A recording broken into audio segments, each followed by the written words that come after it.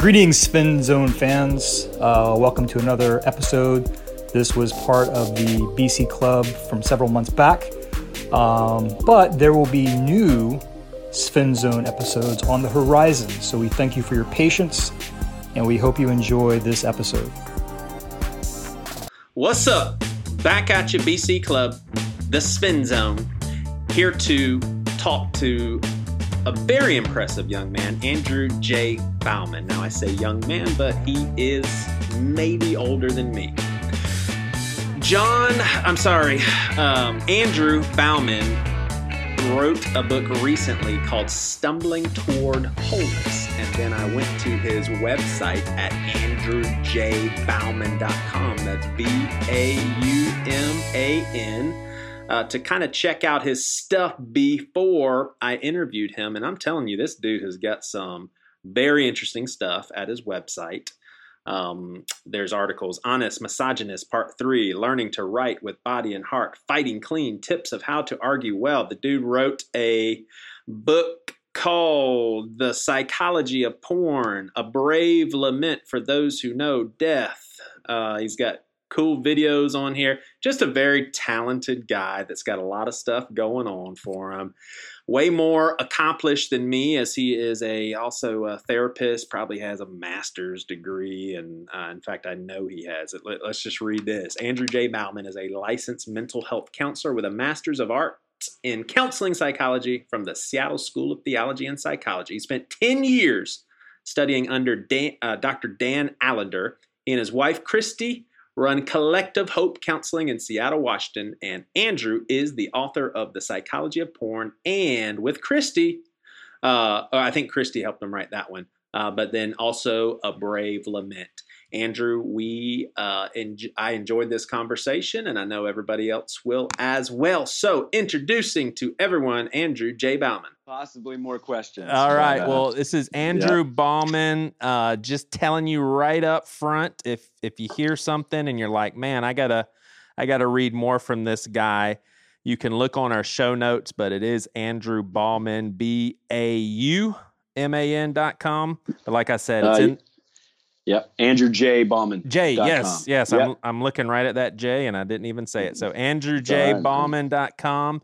And man, I went on there today, so there goes the big secret. I do my prep work for the interviews the day of, sometimes 2 days before. Right. Hey, but at least it was hours before, so it wasn't 10 minutes. but man, you got a plethora of interesting reading material. So what I would like to do is explore some of the content on your website a little bit, and then we can talk specifically about Stumbling Towards Wholeness, your new book. Does that sound fine with you?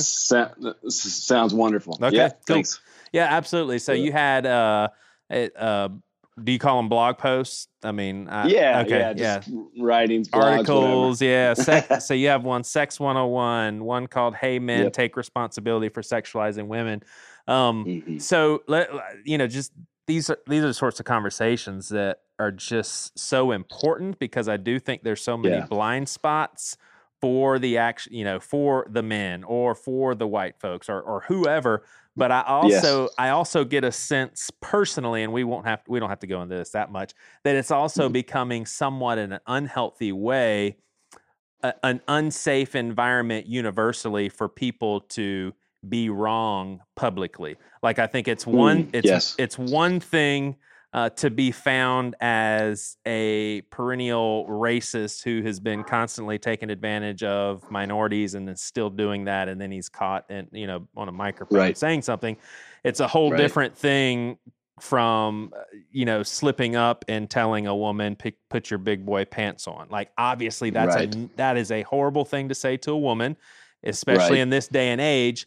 But someone who's been saying that for 40 years, slipping up and say that, their career shouldn't be over. So there's a lot of things that I think are unhealthy, but bad habits and how women and men are treated treated unequally in the church, this can't be totally divorced from how women are talked about in the Bible, correct? I mean, yes. There's a tension. We learned a lot of this from the Bible. Now, I'm not saying that we read the Bible right, but this is where we picked up some of our cues. Sure. Yeah. I mean, this is such a good conversation and deep conversation. I come from it more of, and I talk a lot about this in my books, my history of pornography. Yeah. Basically, I was addicted to it for about 13 years.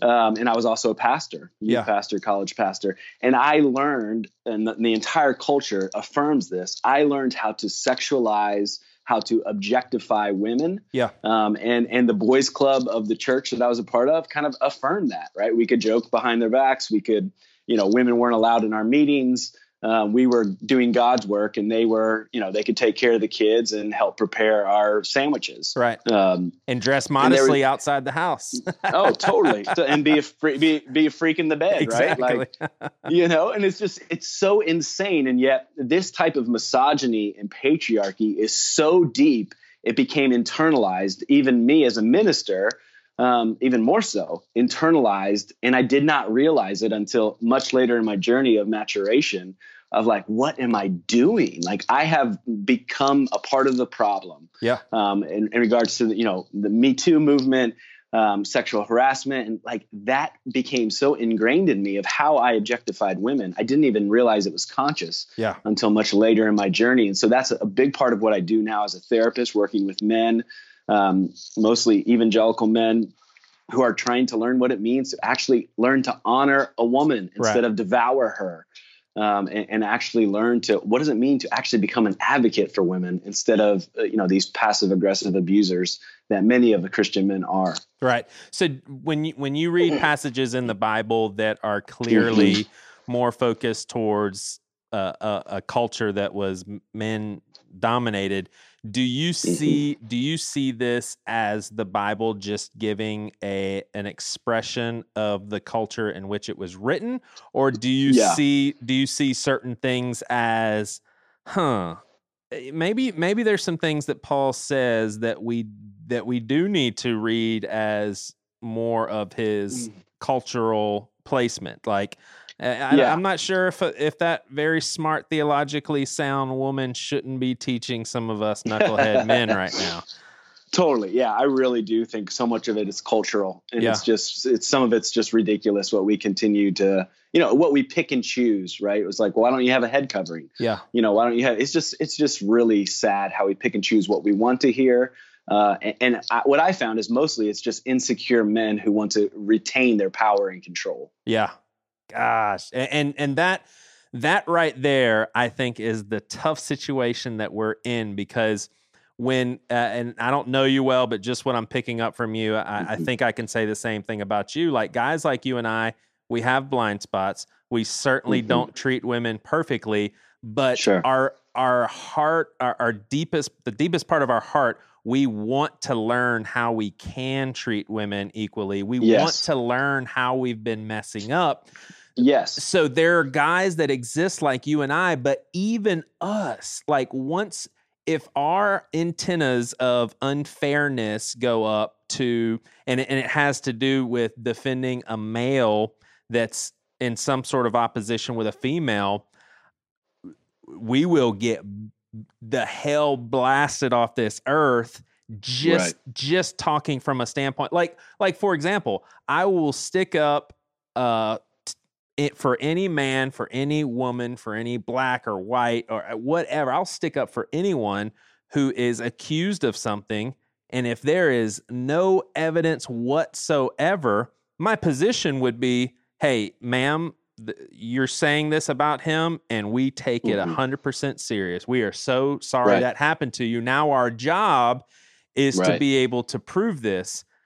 Otherwise, in any situation, you can't just point to a guy or a woman for that matter and say, this person said this about you, therefore you're going to suffer the consequences. So it's just interesting the day and age in which we are in, where I think maybe the best position that you and I can take is, hey, when it comes to this, we're just going to be listeners, because I don't think that's necessarily the perfect solution, but I think it may be the perfect solution for the sensitivity of the times that we're living in right now. Sure. Like maybe women want us to shut the hell up, is what I'm saying. Yeah.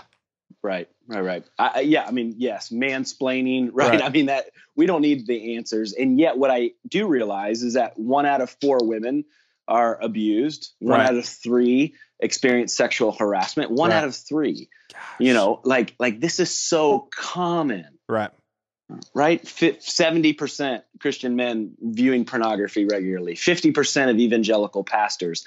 Like, it is so, like, how we treat women is so deep. It's in our unawareness. So when women are telling their stories, I like to say, like, most likely I believe them, right? Yeah. I lean on the fact of believing, but I'm not just going to take everything. Like, I want to know the truth. I want to know both of their stories. I want to know, but I also know that men have hidden behind these systems of power and have used their power to get their way. And have used it in such a way to harm. And I hear too many stories of sexual abuse, too much harm. I know I'm jaded in my own story. Like, I've heard too much. But again, I don't think it's my job to be the police, right? I don't think it's my job but it is my job to listen. Sure. And I think you made a really good point too, that you're basically saying, but dude, it's an epidemic. It's everywhere, which clued me into what I think my problem is sometimes. Again,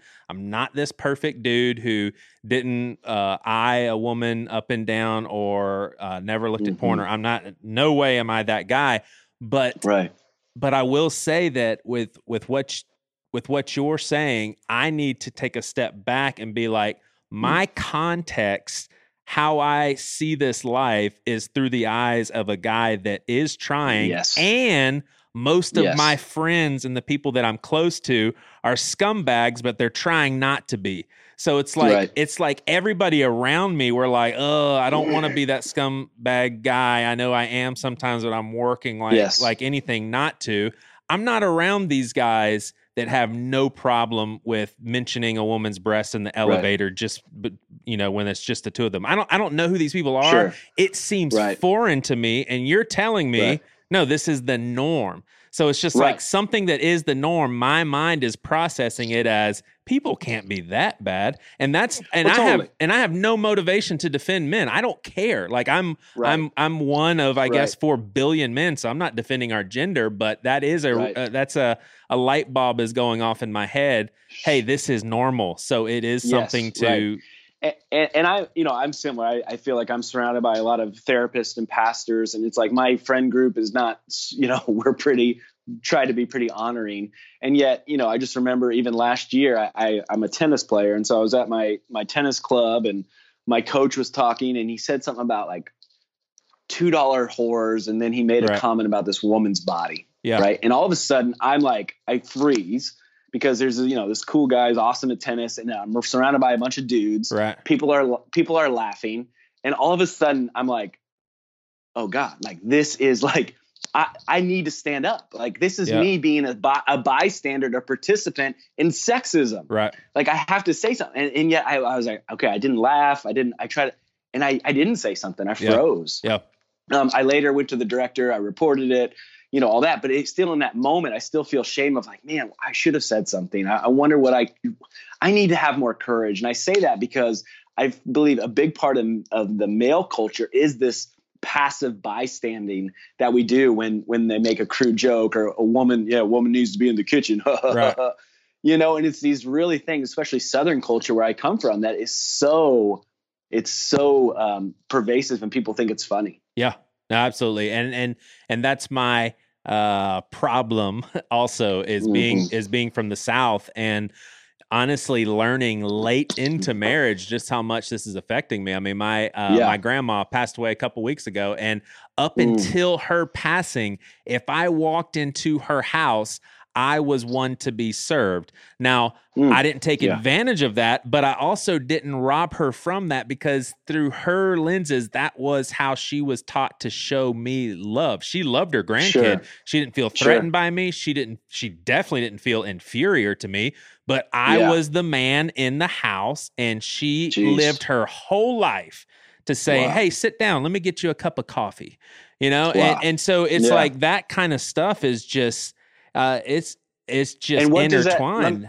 Let me ask you this, Joey. What does that do to your unconscious? What does that do? I mean, what does that do to, like, as you are a young boy, what does that do to little Joey's head? Like, thinking about women unconsciously. Yeah. Like it sets something up. Exactly. And here's what's really crazy about this too, though, is there's also something about that is sacred in the same way that it would have been if my grandpa did that for my grandmother. So the fact that she is a female doesn't negate it and say, wow, she should. No, her and grandpa should have been serving each other like that all along. That's what love does. So if some of that is motivated in just a love for her husband, a love for her grandson, then that's great. I think the unhealthiness is that we know that she would go to work all day. Grandpa would go to work all day. They would both come home. He'd sit down, take his shoes off, read the newspaper. She's in the kitchen making supper, and that's exactly. I remember being. Let me be brutally honest with you too. This is just how I roll on podcasts. I just tell it all. I just did an interview with someone, and I take these things pretty hard. I'm pretty sensitive. I got off and I thought to myself, am I the worst interviewer ever? This is like the most boring conversation. I don't even know if I probably won't even air the episode. This is such a breath of fresh air, and it's telling me that you got to just find people that are fun to talk to, because now I just feel, hey, I'm not so bad at this. This is fun, man. This guy's all right, man. All right, so I'm back in a flow. I was really sad when I got on with you, but let me. So when I was a sophomore, and this just hit me recently too, how impactful this was. And here I am trying to do the right Christian thing. So there was a girl in English class, and she had a very nice butt, and she was wearing, I guess, what we would call I can't even think of the exercise that people do that has Asian roots. Why can't I think of it? Hey, I'm going the stretching yoga pants. What in the world? Yes. So we call them yoga pants. I don't think we called them yoga pants back then, but she basically bent down to pick something up, and I had two guys that were saying, Joey, look. And I knew what they were telling me to look at. I knew they're just like, oh my gosh, the thing is so hot. So there I was as a legalistic Christian. I didn't want to do that because I felt like it was a sin. I wasn't really thinking, no one had taught me, hey, you can tell these guys right now, hey, you know what? You guys look, but I actually respect her more. There you go. It's just not her ass for me. I respect her as a person, and I'm not going to do that. For me, it was, I've got to avoid this bad thing, and I don't know how to do it confidently, and so I'm just going to ignore these guys, to the point where, I mean, this is 1994, so then they started calling me gay. Oh, what are you, gay? You can't look at a girl's butt or something? But anyway, it clued me in just recently how that right there, it was centered around even a Christian perspective, but I was carrying out something that said her butt is bad. Like, that is bad. You don't look at that. And not realizing that she is a person. First of all, that's a butt, for crying out loud. Not a big deal there. It's a butt. But lastly, why can't a woman's body be beautiful? Because God created her, and then, hey, it's up to all of us to figure out not to do the objectifying. But I want to be a little slow in hammering guys who objectify, only from the standpoint of, hey, let's also remember that they were taught to do this. And so it is, even if they learn right now that this is incorrect, it will be a process to get away from that. And I'm still in that process. I find myself in weak seasons to where if I see a hot girl at Target, I don't have the discipline, and I don't practice it. Now, those are certain seasons, but I'm like, I am objectifying her, and there's no getting around that. I did that. I did everything that I speak against. Right. And I think, I mean, you name a lot of good points here. And what I wrote about this in another book called The Psychology of Porn that I wrote. But basically the difference between objectification and honor. And I believe we are called to honor beauty, not try to devour it. Right. And so here in Seattle, when Mount Rainier's out, it's this beautiful awe. And I can look at Mount Rainier and say, oh, God made her well. Right. She's beautiful, but I'm not going to imagine bending Mount Rainier over, like derogatory, objectifying things. And that's what we do to women. So what does it mean to learn how to handle beauty, bear beauty well without turning into trying to objectify it and devour it? Right. Because we don't know how to handle beauty. And that's okay. That's been a long time problem of men. What's your relationship to beauty? And I know for me, 13 years of pornography, like that taught me what to do with beauty, which is devour it, pleasure myself with it, and take without permission. Yeah. Do you see, I mean, cause I would say we've gone through some of the same church circles, probably a little similar in age. I would imagine you're a good bit younger than me, but do you think that there were some very dark, misleading parts about the whole purity culture, purity movement, and all that stuff? It birthed shame. Right. So what happens when you birth shame? You go underground with your sexuality. Yeah. Right. And so what happens to underground with your sexuality? Well, it creates a whole generation, especially young men, who are addicted to pornography. Right. No one learned how to talk about sex well. It wasn't blessed. Sex is beautiful. Sex is great. Here's how to bear it. Right. Here's how to talk about it. Here's how to, with my kids, we talk about their penis. My son, when he was 2, he would just start masturbating everywhere. All right. And so it was just like, what in the world? In my own shame, he's, grinding down his pants in the store. And so like, okay, how do I not shame him? I don't want to shame him. He's just discovering his body. And so, I'm finding, okay, hey, buddy, do you see anyone else touching their penis in the store? And he looks around and he's like, no, no one else is touching their penis. That would have been horrible if he caught a dude messing with himself. That would have not worked. But luckily there was nobody doing that. And basically trying to teach him that you can touch yourself in your own room. Right. You can, that's a private thing. Touch your, and using the proper names for their parts. And we openly talk about that with my, now he's 5 and my daughter's 3. And we have great talks about their bodies and sex. For me growing up in the church, all I heard was no. Yeah. Sex bad. Right. Don't do it. Right. Save yourself till you're married. And that was the end of the conversation. I learned absolutely nothing until porn began to teach me about sex. Right. And that led me in another form of destruction. Yeah. Yeah. Yeah. So I don't know. I guess we just have to be like when we teach purity, because I do think that ideally it seems as if maybe you would avoid more problems, more heartache, more potential for risk and all of that if you did wait until you were married, but probably get married relatively younger than what the culture is trending towards.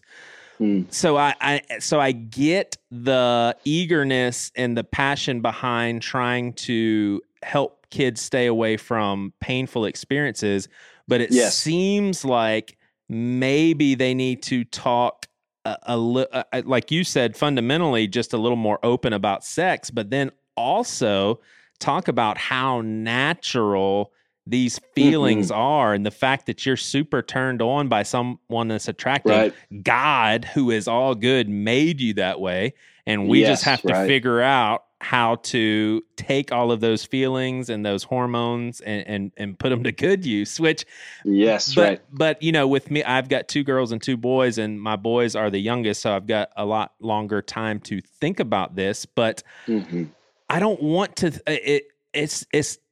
I've got to have in my mind that it is not the end of the world when any of my kids start messing up sexually, because whether that is I catch them watching porn, even though I want to try to protect them from that as much as I can, or my daughter loses her virginity. I mean, I don't like thinking about that even after she's married, for that matter. But any of that stuff, I want to go ahead and put my mind in a place where I recognize that is not the end of the world. It is okay. But I wasn't taught that. I was taught you pretty much screwed your whole life up if you lose it before you get married, and that can't be healthy. Right. I mean, and I'm wondering, your thoughts on your daughter's virginity versus your son's. Right. I bet it's more loaded probably for you thinking about your daughters than your sons. It is. And I don't know how to avoid that. Is that your own internalized sexism? Because I know I have that as well. Yes, I think it is.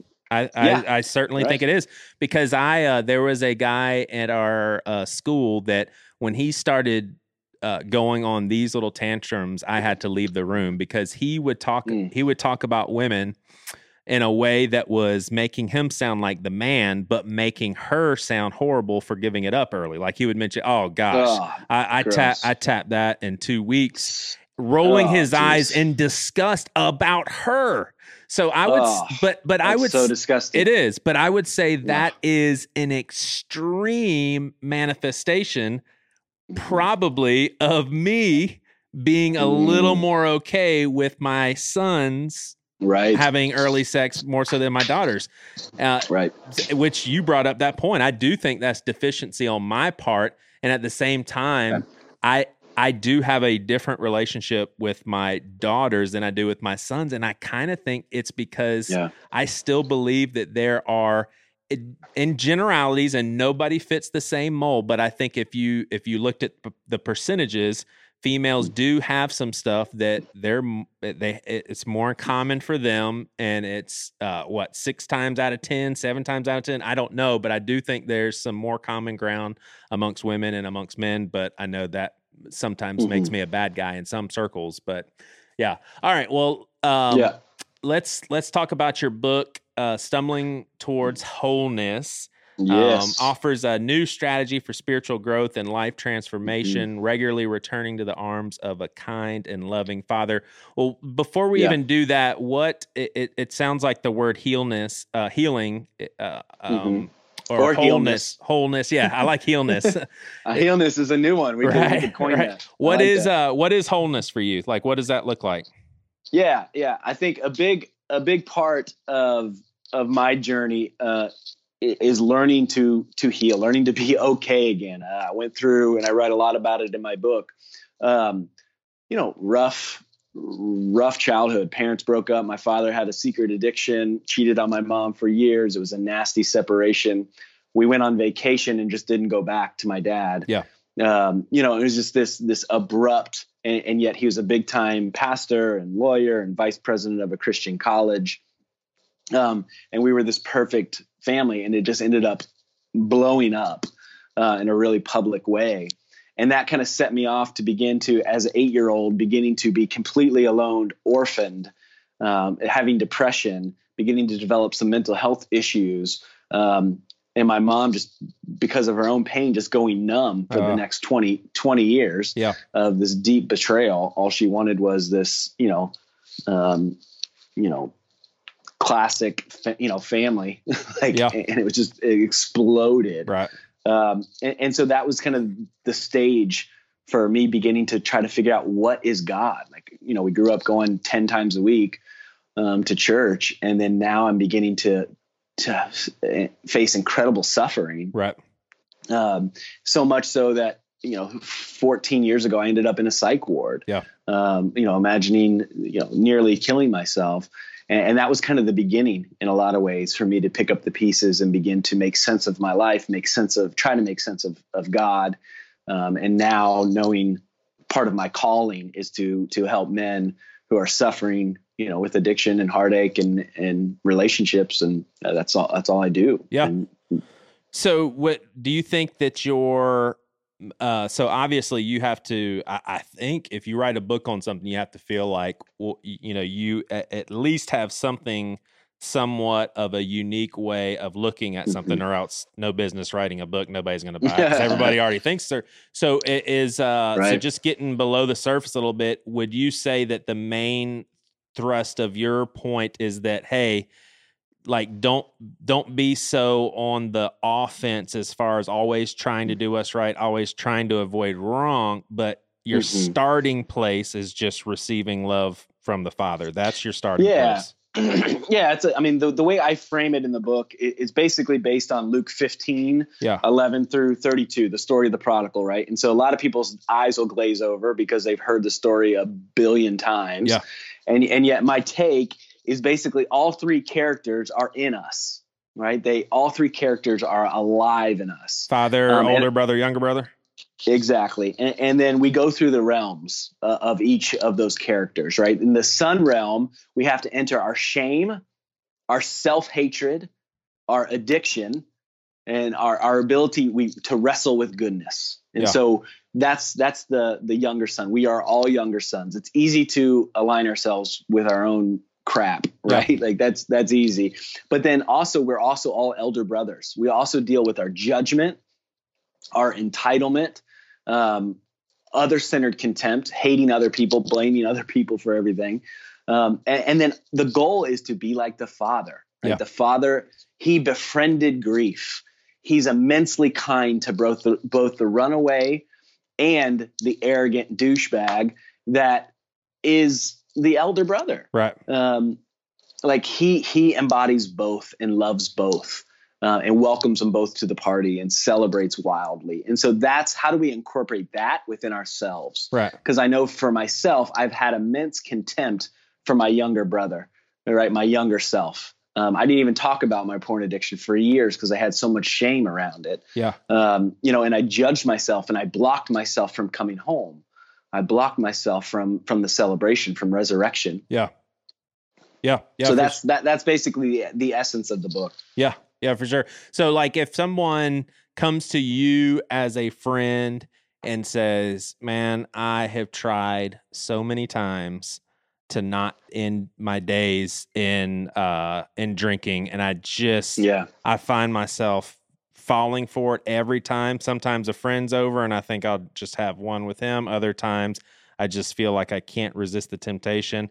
I know God has got to be sick of this, but I keep asking for forgiveness. But man, I'm almost getting numb to this because it's been going on for so many years. I feel like God is so disappointed, and I don't even know where to go from here. If he's asking you for counsel, like what would you say to a person like that? Yeah, I would say we got to get behind the addiction. Like the addiction is teaching him something about himself. And we got to look into what's there. What's he escaping from? What is the why of the addiction? Right. Yeah. And I specialize in sexual addiction. That's why I always talk about it so much.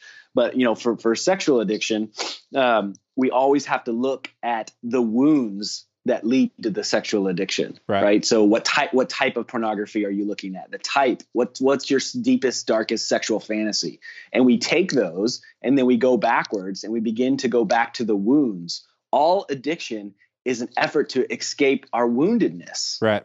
That's what it's all about. So we can't just talk about the addiction. And that's where the church fails by just having moral conversations. I don't think moral, bad, good are necessarily helpful. We got to get to the core wounding. Yeah. That's what it's about. Yeah.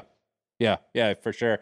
And I mean, I think that, what do you think about this distinction? Like I have readily admitted that this may be semantics, but I think that it's it's important. And man, if I tweet anything like this, guarantee you will have 5 people within 2 minutes, having a problem with it. But I'm not so sure that if you ask God, Lord, what is your main purpose for me? I don't think he would say, well, let's say I haven't confessed my sins or anything. I don't think he would say, well, first of all, we've got to take care of your sin problem. I think he would answer that by saying, my purpose for you is to be one with me. I just want to be with you. I want to feel you. But I think those semantics are so important because that is the real thing at play. That takes us to day one when God created us. He created us to be a recipient of his love. It was like a gift. Yes. Like, you are entering my world, and it is a gift. I know it looks pretty shitty right now, but that was not the original intent. It is going to get a lot better, but all I want you to do is have a relationship with me. And having a relationship with God, that takes care of the sin problem. I mean, right. Well, look, again, go back to the story of the prodigal. The prodigal comes home. What if the father said, son, sorry, dude, like, you can't come home. You know, you actually do have to work it off, and you're never going to work it off because it was a third of the estate and you'll never be able to pay it off. You suck. Right. Like that's not a very good story. Right. That's not redemption. That's not it. And what does he do is the exact opposite of what he deserves. Right. That's what makes grace so radical. And that's what makes the gospel thing so cool. Yeah. And even to the point where I'd say, for argument's sake, I mean, it's a parable, but I would imagine we could probably say that father didn't know what his son was going to say. For all he knew, the son could have come back and say, hey, you owe me more money. You didn't give me enough. The father didn't care. Like, he just was like, my son is back. And so even back in that time, it seems like it would be way more normal to say, okay, we got to make sure everything is cool here. What you did was dishonoring of our family. Do you take that back? Do you recant? Are you sorrowful? But there wasn't any of that. It was, I'm running towards my boy. That's all I want. You know? Exactly. And that's what makes it so beautiful. Yeah. And even thinking of the son began to recite what he was going to say, right? Right. Like, on his walk back, hey, this is what I'm going to say. I'm going to say I don't deserve his love. I'm going to say I'm going to work it back. He was prepared to be sent away, to be shunned. And it was that extravagant welcome that is hopeful for me and is hopeful for my clients. Like, what does it mean to embody and integrate God's voice within yourself and welcome yourself back home? Yeah, for sure. And I will say that one thing that has been helpful to me, and I think a lot of people would say, heretical too.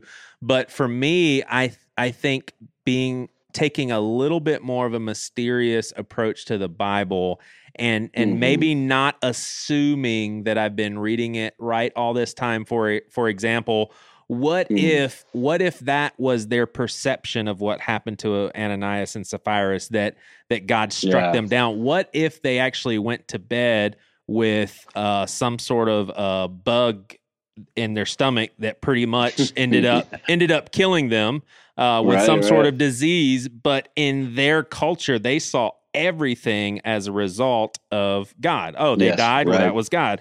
Oh, they lived? That was God.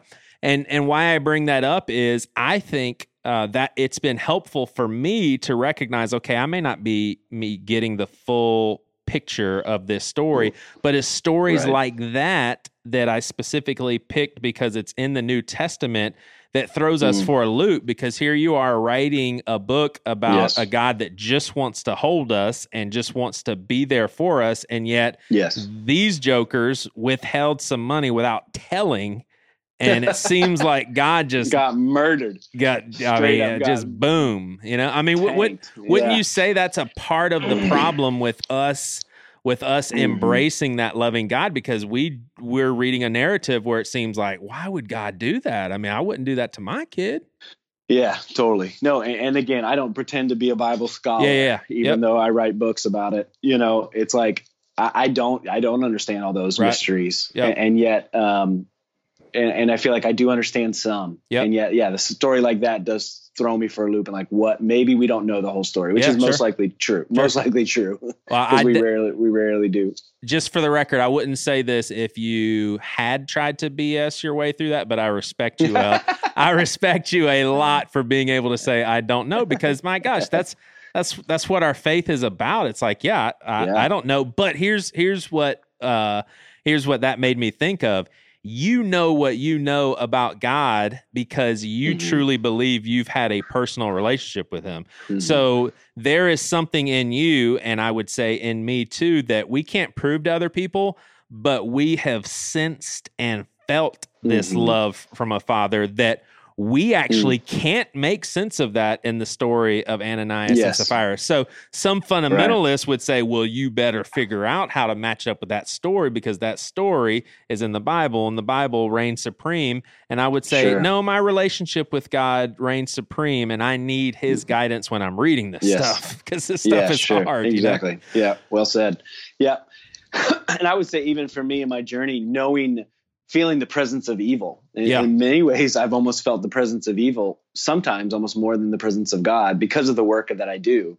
You know, I feel like I'm on the front lines of evil, working every day with those who've been both sexually abused and those who have abused sexually. And I feel like that has helped deepen my relationship with God because I see this darkness every day.